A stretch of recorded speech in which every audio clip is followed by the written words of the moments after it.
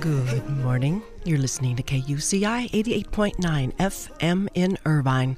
This is your host, Claudia Shambach with Ask a Leader. Today, we're going to talk about several subjects, including Medicare and genocide. We'll be right back.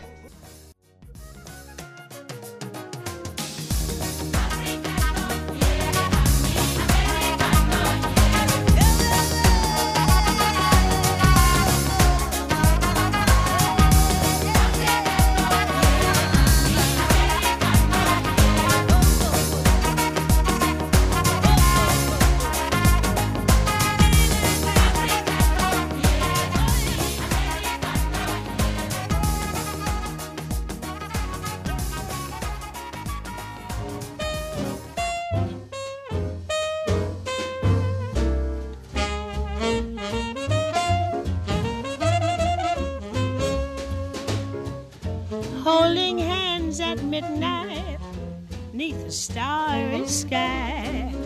Nice work if you can get it, and you can get it if you try. Strolling with the one more, side to side. This is a nice job to have, and I'm glad I've got it. Thank you for bearing with me. The views expressed on this program are not necessarily those of KUCI, its management, or the California Board of Regents, the University of California Board of Regents. So today, I wanted to properly introduce this show on it's the March 26th, 2012 edition of Ask a Leader. We're going to cover Medicare, the Medicare component of the Patient Protection and Affordable Health Care Act of 2010. That's really what the original act was called, folks. You don't even hear that anymore. It's already 2 years young, and it's already landed on the docket of the Supreme Court. This morning is the second of the 3 days of oral arguments having it's just been heard.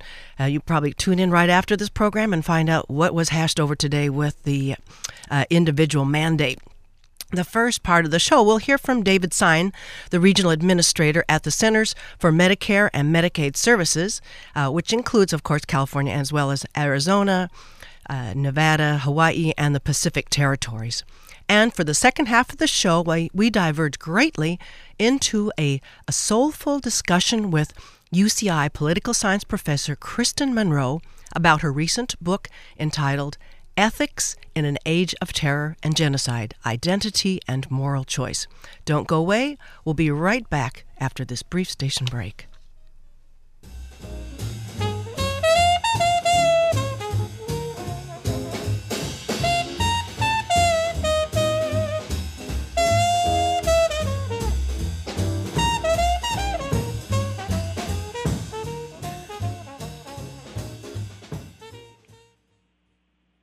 Well, thank you for staying with us. Now, I want to bring on my first guest. Well, today on Ask a Leader, we're mindful that the UCI's youthful demographic partakes in spring break rituals. We're going to look at how the Patient Protection Act and Patient Protection and Affordable Health Care Act of 2010 affects Medicare. My first guest today is David Sine, the Regional Administrator at the Centers for Medicare and Medicaid Services, which, as I said earlier, includes California, Arizona, Nevada, Hawaii, and the Pacific Territories. Equipped with more than 30 years of federal experience in health and human services programs to the position, David Sine's accomplishments at Health and Human Services include work in Medicare health plan operations, financial management, and program integrity, information technology, and public affairs. He's particularly interested in advancing programs that improve care for those living with chronic diseases and in addressing disparities in health status that affect priority populations. We'll get to him to explain that a little bit, how he operationalizes that. His bachelor's degree is in philosophy and then an MBA in health administration from Temple University in Philadelphia. He comes to us today from San Francisco, where his administration is based. Welcome to Ask a Leader, David Sine. Thank you. We're glad to have you on as we're in the thick of this. I suppose you're sort of white knuckling the back and forth of the oral arguments this week over the Affordable Health Care Act. Are you not? Well, I can't deny that I'm taking great fascination and personal interest in it, but professionally, our job is to carry out the laws that are on the books, and we can't really afford the time to sit and think about what would happen if they weren't. So it's the law of the land, and we're working, full bore to stand up the provisions of the law as they come along. Absolutely. And so, well, let's first talk about, for those of us, some think, well, why do we worry about Medicare? I mean, I think we all should be concerned about it. Just sort of, I think of the analogy as, elementary students ought to wonder what's happening to the UC system, the California State University system, because they're headed there eventually. Same with the rest of us. If we're not Medicare beneficiaries now, we're going to be eventually, and we want that program to be intact, working, solvent, responsive, and all that. So you want to add to that? Well, I think there's another good reason to care about it, which is that if you're a working age person, you're paying for it. Exactly, yes. So you're paying the fiscal premium now for the Medicare Part A hospitalization benefit that you will then enjoy from the time you turn 65 until the end of your life, or perhaps earlier if you have a disability. And so you'll have that premium fully paid, and you'd certainly want to have the value. And what's good about the Act is it does a number of things to strengthen the program and to actually make it last longer. One of the fundamental things that is going to save us both money and promote health is the elimination of what's called coinsurance, or the amount that you pay, yes, and deductibles, the first dollar amount that you pay, yes, for a number of the preventive benefits that are covered under the program, things like tests and screenings and so on. And we'll go into more of those details. And I just noticed again another, the debate here, the public discourse, whether the Obama administration is cutting spending on Medicare.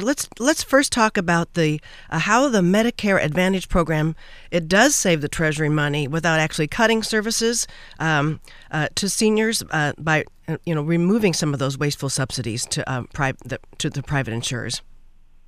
Well, the issue there is in Medicare Advantage, people can choose, to the extent that they have plans available that they like, to get their health benefits from a private carrier, and we pay a premium for that beneficiary, and in some cases they pay an additional premium themselves. Yes. And typically, these organizations, you would know them down there as United Healthcare, or used to be Pacific Care, Kaiser Permanente, and so forth. These organizations then take that premium, it's capitated monthly premium, and then they provide all the Medicare services for you. And oftentimes they may provide some enhanced services as well. Well, the fact is that the formula under the law by which we calculate those premiums was faulty, and we're spending more than we need to spend. Essentially, to simplify it, we're paying about 118% of what we ought to be paying, which would be something that's at parity with people that are in the fee-for-service program, or perhaps even a little bit less, since these organizations, with a narrower network, ought to be able to provide some additional value. And so what the law does is, over a period of the next few years, it brings parity to the two programs. But I would quickly add that over the last 2 years since the law has passed, the premiums that beneficiaries pay for those programs have gone down both years, and 10% more beneficiaries have joined the plans, and we have more plans in the program. So I think that there's plenty of resource available in the premiums going forward for companies to provide value, and for Medicare beneficiaries to enjoy the choice of these different kinds of plans, many of which provide wonderful programs. Well, I have to admit how reassuring that is to hear when we hear the clamoring for, by the budget deficit hawks about cutting spending, and this clarifies greatly for all of us, the shift share of public finance in healthcare. This is very, very, very helpful. Well, another thing that is really important, I remember since the Medicare revisions in 2003 with respect to the prescription medications, this Affordable Health Care Act has gone a great distance to deal with that so-called donut hole. I know you know all about that, so you can explain to us, because I thought, at the complications that the act in 2003 wrecked was sort of like an additional cognitive test for seniors who are already having enough difficulty managing healthcare institutions without trying to figure out how they're going to cover all of their medical prescription needs. Well, I think that the challenge for folks was the benefit was not very intuitive in terms of being the kind of insurance benefit that we're used to. Exactly. And at the root of it, there's a basic benefit that you pay a premium and the program covers your prescription drugs up to a certain dollar amount, and then you've used your benefit. The problem is, and then at a much higher spending point, around $4,500, I think it is, then the program kicks in and you have a catastrophic benefit that pays 95% of your drug expenses.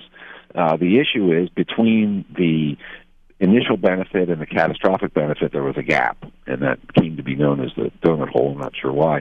And it was hard for people to understand, and they didn't understand why they had to continue to pay premiums even though they weren't receiving any more benefits. And if you're an actuary or an insurance person, you would see that having the existence of that catastrophic benefit, which you may or may not reach, is still something of value, just like your automobile insurance and your fire insurance are of value even if you don't have an automobile accident or a fire. So what the law did is it created, in the first couple of years, first it gave people a rebate if they spent in that donut hole space. Then last year we introduced a 50% discount on the brand name drugs for people in that space, which saved about 320,000 people in California with Medicare a good deal of money, over $500 a person. An annual savings? Excuse me? That was an annual savings? That's correct. Okay. For the year, yeah. And so there was also a discount on generic drugs, which is increasing this year. And by the time you get to 2020, the law phases out the donut hole, and the coverage proceeds continuously. Well, but you'll agree with me though that this was putting. Admittedly, many seniors are really hard pressed to sort out all of these kinds of details. They're in a decline, and so asking them to sort out all this was insult to injury in getting their needs being met. Correct? Well, I would say that when the Congress creates programs and laws of any kind, they're in a position where competing demands have to be compromised and people have to be brought on board. And in order to get something that can pass, it's not always done in a way that makes it, customer or user friendly. And so in this case, I think that the goal of having a catastrophic benefit that would help people who had something like, say, leukemia or cancer, where they needed incredibly expensive drugs, was a worthy goal. And the only way, with the dollars that were available to meet that goal, was this structure. This is a compromise they came up with, and I certainly agree with you that it was difficult for people to grasp. We struggle with that, and life will be much easier when we don't have to deal with it anymore. Amen. If you've just joined us, listeners, my guest is David Sine, the Regional Administrator at the Centers for Medicare and Medicaid Services, including California there. He's calling this interview in from San Francisco. You're listening to KUCI 88.9 FM in Irvine, streaming to you live on the web at kuci.org. Well, can you lay out for us now the preventative services with no deductible or copay benefit here in California? Well, the important ones are those screenings for our Medicare population. Yes. And I'm talking about the colon cancer screening, breast cancer screening, prostate cancer screening, and so forth. Those are really critical, and they're not inexpensive services by any stretch. But you're also covered for the influenza shot and the pneumonia shot, for example, which is very important because the majority of Medicare beneficiaries who die usually die in a hospital with pneumonia, and it often started out with flu. So that's really important for people that are older.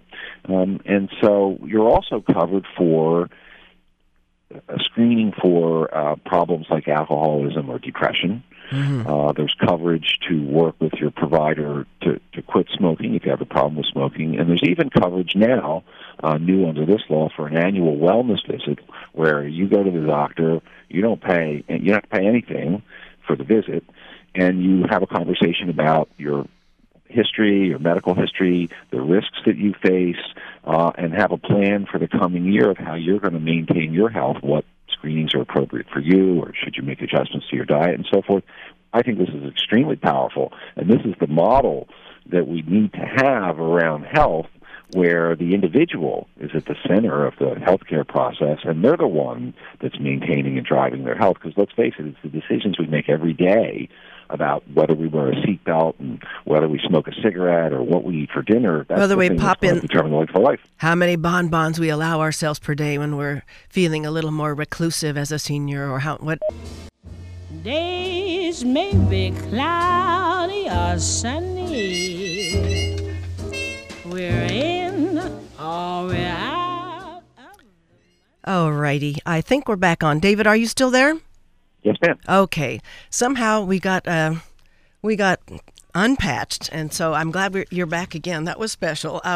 So I guess that's what it feels like when you don't have the safety net in healthcare. When you don't have a safety net in in radio, you fall through the cracks. And this is what we're trying to talk about. How it's we're talking today with David Sion, the regional administrator at the Centers for Medicare and Medicaid here at KUCI 88.9 FM in Irvine. And what we wanted to do is take up now. California has received about $40.4 million in grants, research, planning, information technology development, and implementation of the Affordable Insurance Exchange. Can you elaborate on how that's working for us here in California?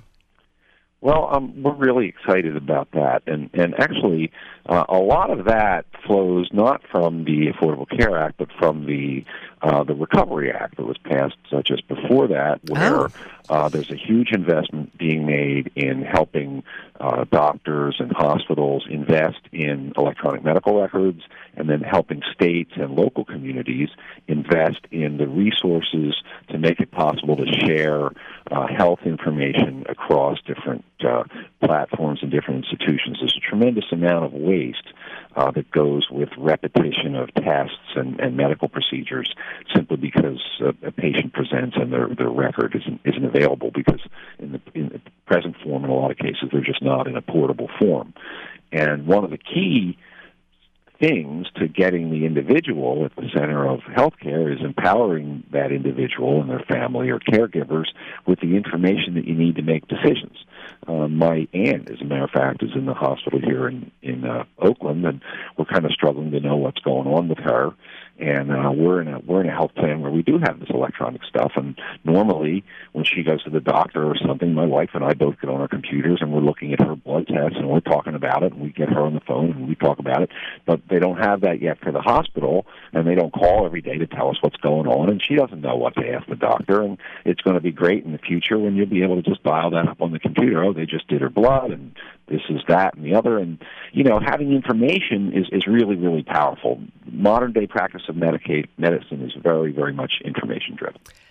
And though we are always mindful that we want to make sure the information is judiciously distributed so that there's not any second guessing with but I guess with Medicare it's not the same as with an earlier stage, a younger demographic that might be second guessed with some of that lab work flying around. Well, I think that's why it's expensive, and that's why it has to be done correctly. Other industries automated because they didn't have the barriers and challenges around the privacy and so forth, right? That medicine does. And then on top of the privacy, there's the complexity. So how much money you have in the bank doesn't take that much data to reproduce. But when you start to talk about a CAT scan or something, it's pretty substantial. Well, when you were talking about, efficiencies and cutting waste and that kind of thing, I do, when I was preparing for this show, I had my trust, my friendly trust folks, bring to my mind that that big public policy elephant in the middle of the living room, or rather, that is the treatment room, is Medicare fraud. I know you've addressed this many times over. Can you tell us how it's being addressed in the Affordable Health Care Act? Well, I can tell you that it's on people's minds now because you're hearing more about it because we're doing something about it. We've under the law, the sentencing guidelines are stiffer, and there's more money invested in investigators and prosecutors and so forth, such that last year we had the largest recovery ever, over $4 billion.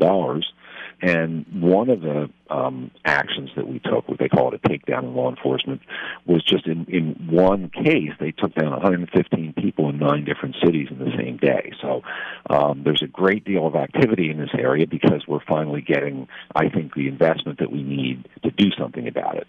The other thing that we're doing that I'm more excited about is something called predictive modeling, which is an investment that was made in the Small Business Jobs Act in computer software similar to what credit card companies use, that every time a claim appears, it gets put into a web and compared to all the many other claims and things that are going on in our systems, and they actually create these maps of where there are patterns of abuse, and they can sort of determine if a claim might represent a problem of some kind, if it needs to be developed. And this has a lot of potential, and we're very excited about it.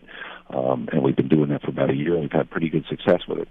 So you're taking a number of different enactments to make Medicare much more efficient and responsive to patient needs and to cost savings over the whole national treasury. And hopefully less responsive to the needs of crooks. Right. Well, that predictive modeling, it's good to know. And that was the Small Business Jobs Act that came from. I believe it was something like $20 million was invested. But the thing that's neat about this system is it learns as it goes along. Exactly. Well, it sort of gets smarter. Good. Well, the same thing, but I just want to talk a little bit. We have a few more minutes, even though we got that little interruption there at the drop call. That just a little bit more about some of those other savings with the there's not the savings so much as expenditures for more outreach that you're dealing with here for Californians, and the support for aging and disabilities resource centers. Maybe you could elaborate on that before we have to close the interview.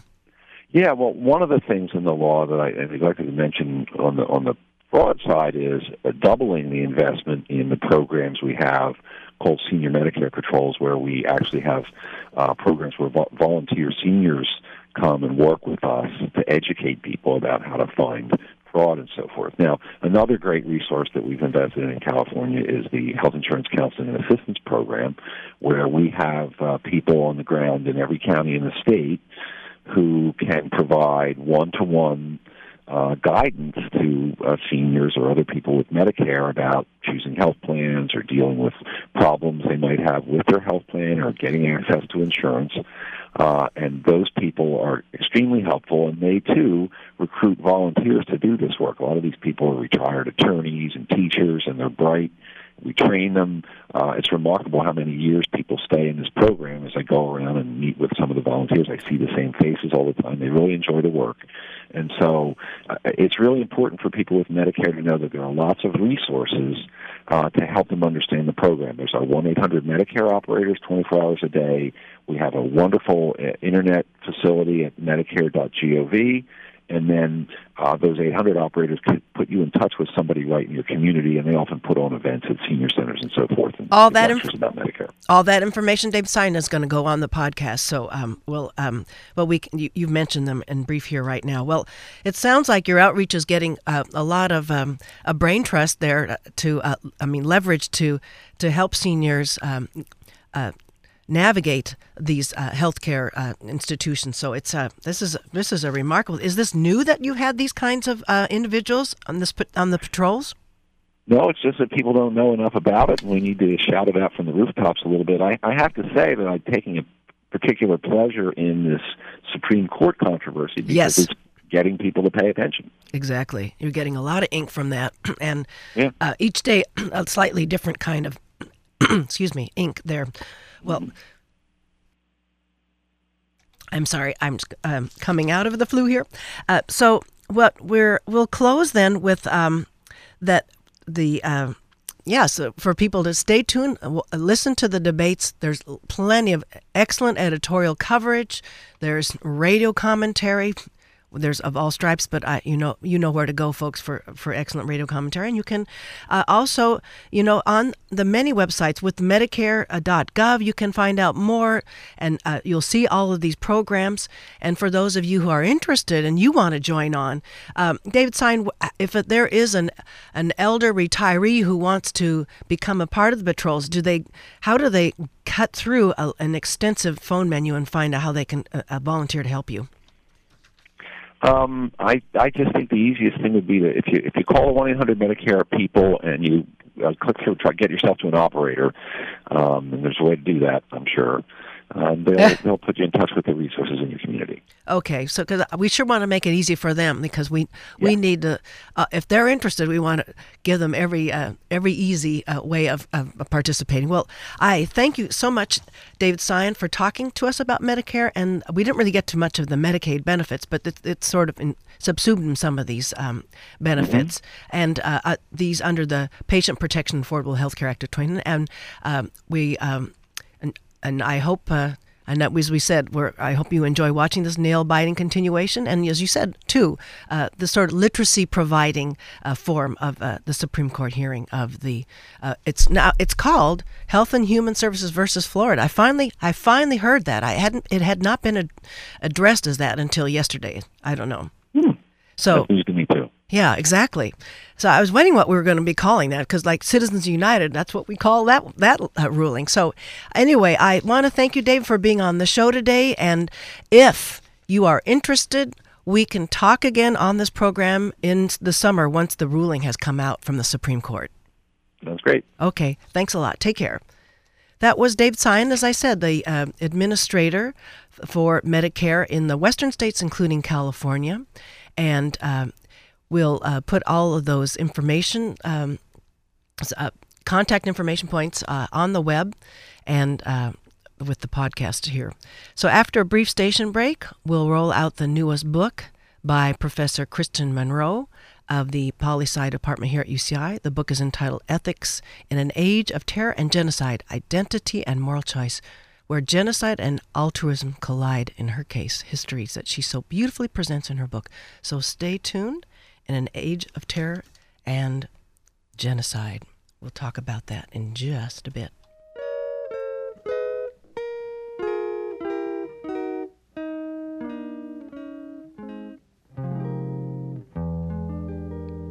What's new?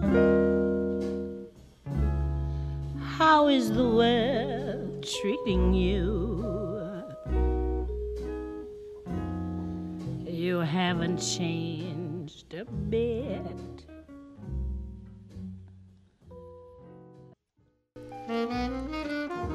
Welcome back to Ask a Leader.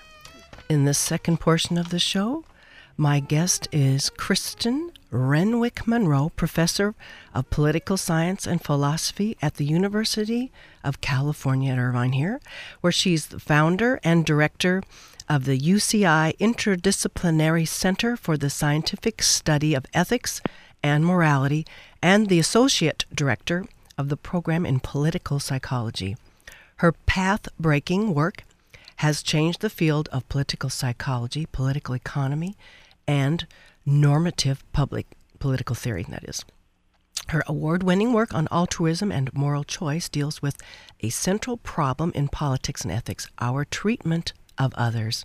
We had two of her students on this program, on the show a year ago, presenting their research on how moral values guided their subjects through some harrowing dilemmas.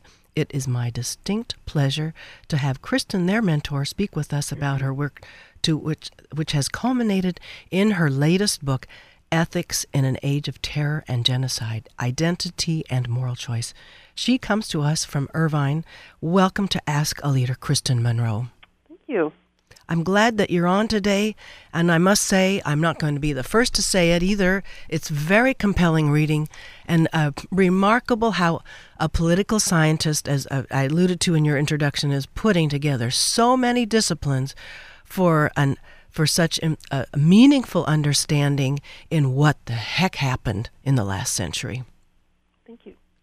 Well, in your work, you talk about the rescuer, the bystander, and you call it the tacit or the enthusiastic supporter.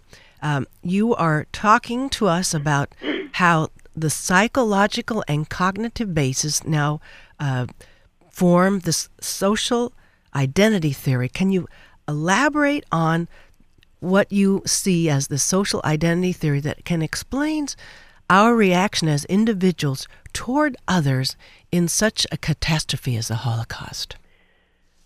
Social identity theory itself was actually developed by a man named Henri Tajfel, who was a Polish Jew who left Poland to study in France and got caught there as World War II began. He went through the war as a French soldier, was captured by the Germans who did not realize he was Jewish. After the war, he went back to Poland and found that everybody he knew basically had been killed during the Holocaust.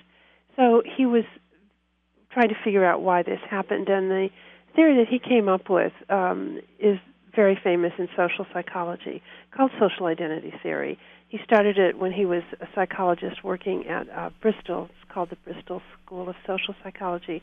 And it basically suggests that groups are formed not necessarily by interests, which is, I think, what the common assumption is, that we have certain things that we like doing. So I like playing water polo, you like playing volleyball, and my interest in water polo will lead me to someone next door who plays water polo, whereas I wouldn't be that interested in playing volleyball with you. What Tajfel found, in contrast to this, is that groups can be artificially created, and that then people will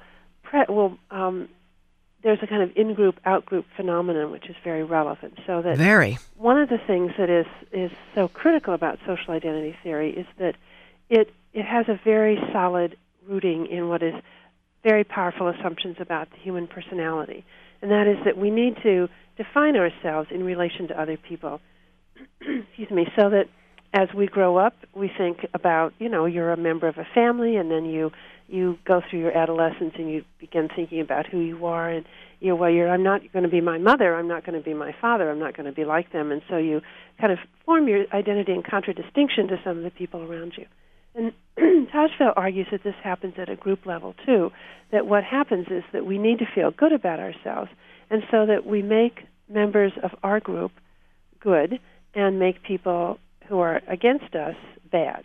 And so this was very much what went on during the Holocaust in World War II, and what I think is lies at the root of a lot of prejudice in other situations, the idea that there's an in-group and that people who are in the in-group are better than people who are out of the in-group. And so this has a kind of normative aspect, because simply forming a group will mean that you will treat people differently, so that the people who are in your group will be treated better than the people who are out of your group. And I found there was, Tajfel did this in thousands of experiments in different cultures and age groups and types of people. And he would go around and assign people just arbitrary groups, so that you could be, sometimes he would show people a Rorschach, or he would just assign them something, so that you can say, and I've done this in class with students, you go around and you're an A, you're a B, you're a C, you're an A, you're a B, and a C. So the students have nothing more in common than just where they happen to be sitting, and they're assigned to certain groups, and then you offer them two options. One option is that everybody in Group A will get $5, everybody in B will get $10, everybody in Group C will get $15. And option number two is that everybody in Group A will lose $5, everybody in Group B will lose $10, everybody in Group C will lose $15. And I've done this with, points on an exam or something like that. And as you would expect, then most people in Group A will take option number one because they're getting $5. But about a third of the people consistently over time, regardless of how you vary it, tend to take option number 2, which makes no sense if you think of it in material gains, because they're losing money, but they are losing less than everybody else, so that their group is doing better than the other groups. And I think that's a very interesting finding, so that there's a kind of need to feel that your group is better than other people. So I used some of that theory to try to look at how people viewed each other, viewed themselves in relation to other people.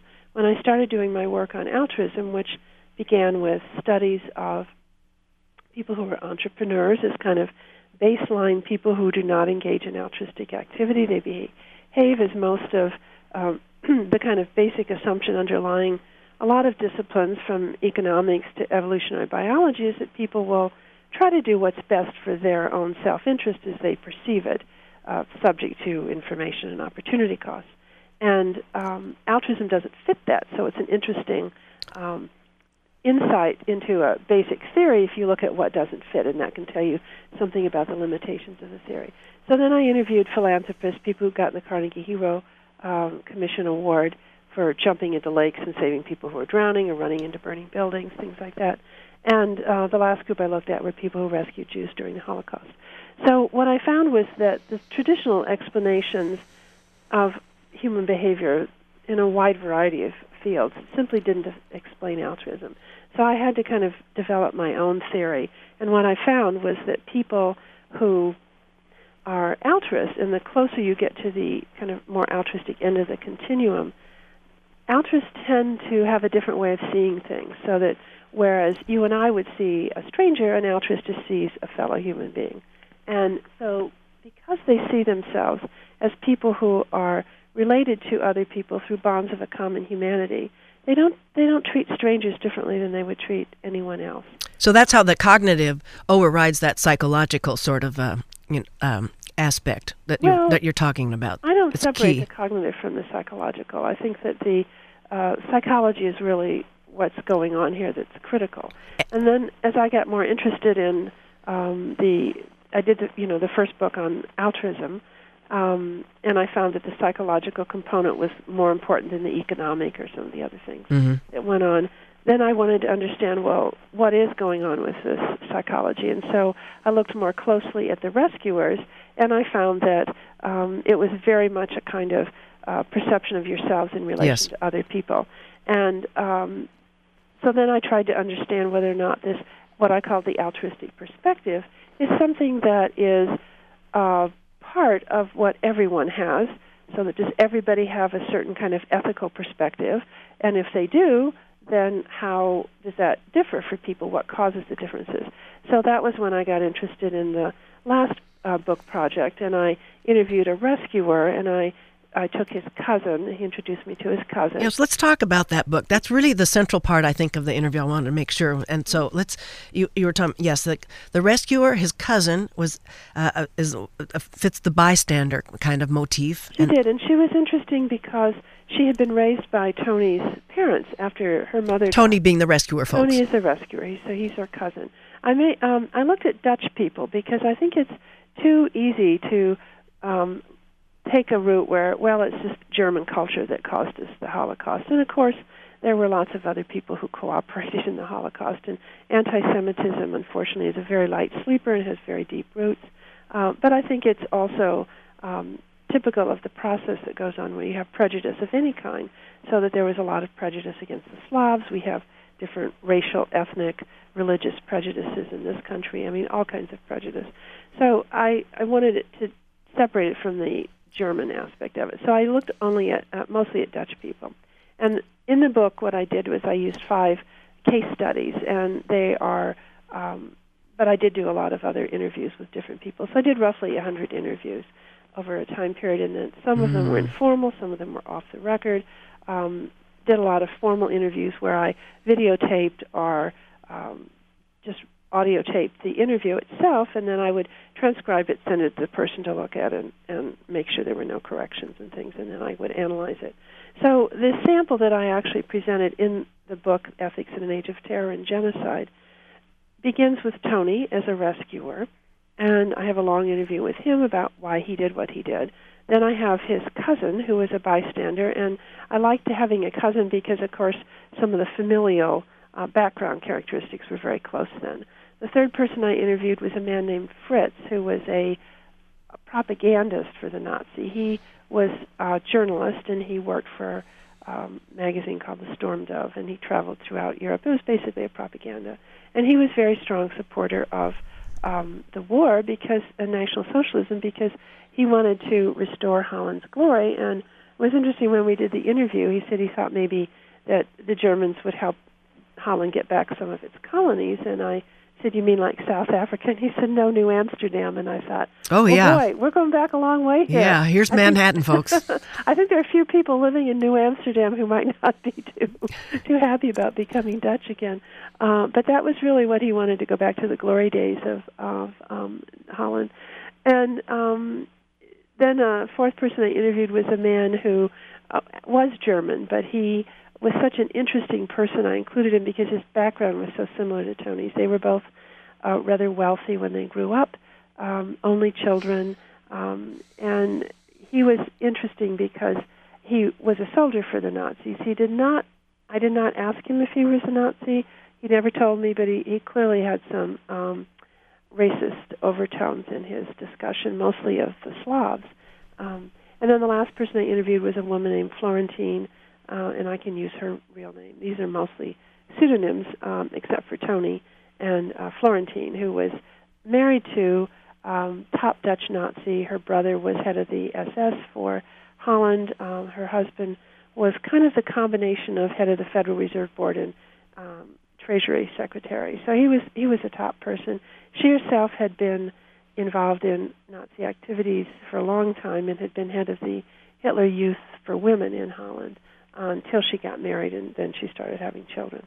And after the war, she and her husband were offered the opportunity to get out of, they were going to put him in a U-boat and take them to Argentina, but they said they were idealists and wanted to stay and tell the truth about what happened. And she's totally in denial about the Holocaust. The war was caused when, according to her, when the English invaded Holland, and Hitler asked very politely 3 times, "Please stop doing this," and then only the third time, when the British kept bombing Holland, did he go in.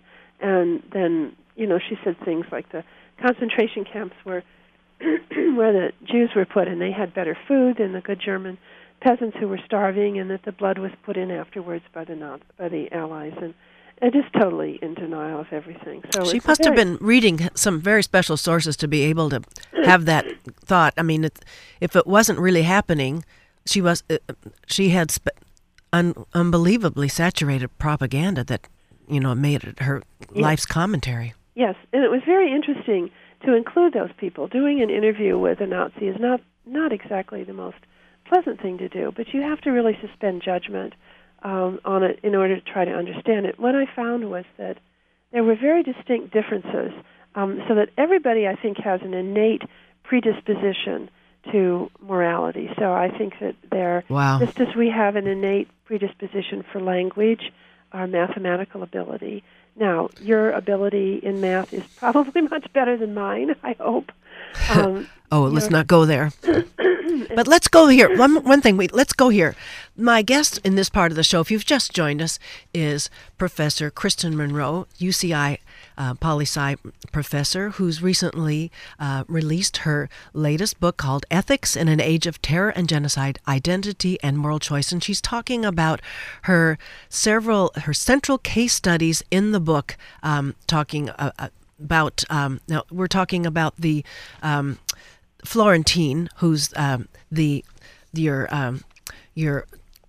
cookbook sort of fascist Dutch person, and I want to go back up just a little bit. That really is a good point, that you decided to look at a Dutch case study so that you're not in the heart of a German national movement, but you're in a Western European other country that has still these fascist sorts of fascist reactions and anti-reactions. That's right. So we're talking about Florentine now. Mm-hmm. One of the things I found is that there were a lot of differences in certain critical variables, so that the way in which they saw the world was different. The way in which they saw themselves was different. So that Tony, for example, saw himself, as most of the rescuers did, as people who were what philosophers would call high in agency.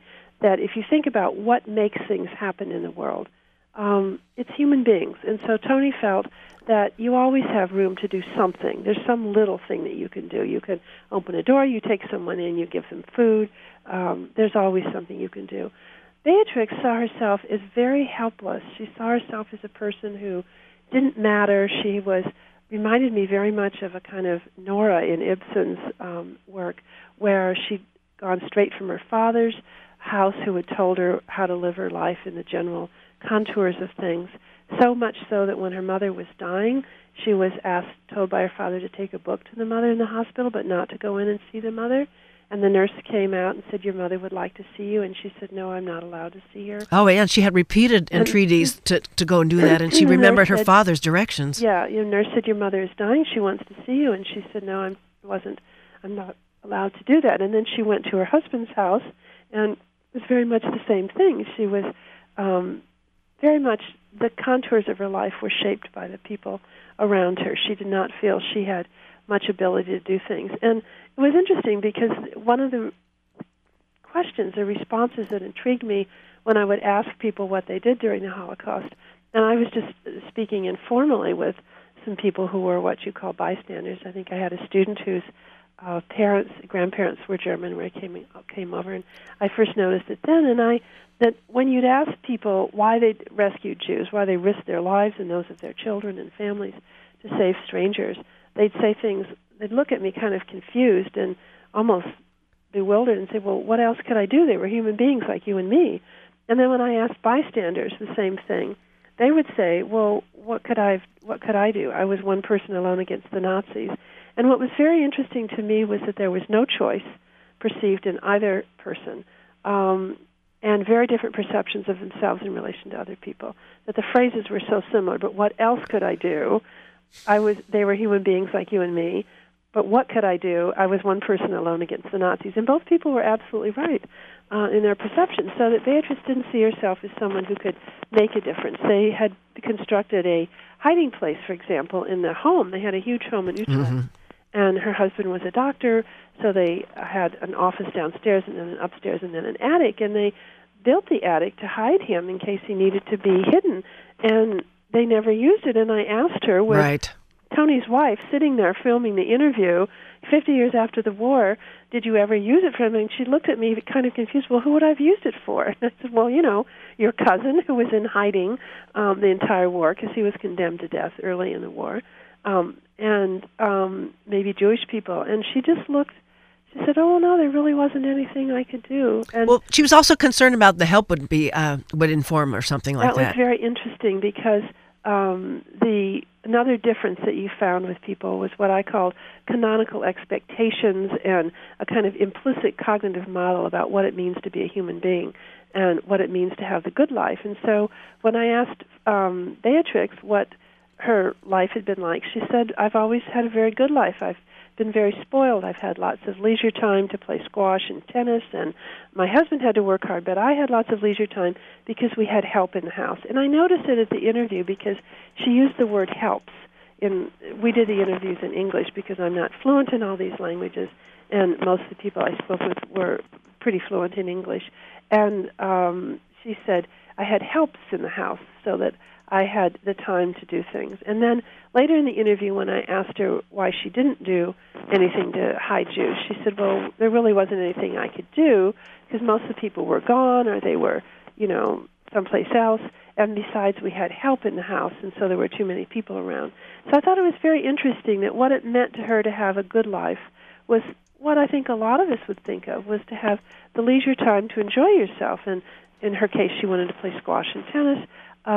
And that was provided her by the help, and then help meant that she could not help anybody else because they would possibly turn her in. Now, of course, there were many rescuers who worked with their help, their servants, to hide people. And but I thought it was very interesting that what it meant to her to have a good life was so powerful that it meant she couldn't do other things. Whereas the rescuers, when I'd ask them, what does it mean to be a human being, what is the goal in life, they always would say, the goal of life is to be happy, and one is being happy. It's not having money and material things. It's helping other people. It's having other people in your life. And so their concept of what it meant to be a human being and what the good life was about, the goal of life, was quite different from Beatrix. And so you would see subtle differences on critical variables, such as how you saw yourself. So the rescuers, for example, saw themselves as people who always had the opportunity to do something. They were high on agency. The bystanders saw themselves as helpless people who were kind of pushed around by events, so that Kurt, the German I interviewed in the book, talked about not wanting to get involved in the war, but there was nothing he could do about it because the state was too powerful, and this was history, and it was history repeating itself, and he had to be in the military because everybody in his family had been in the military. And he said when they went into the eastern part that was the Slavs' land, and they shouldn't have gone in there, and then it ended badly. And I thought that was very interesting, too. And then the Nazi actually saw themselves as people who were under siege.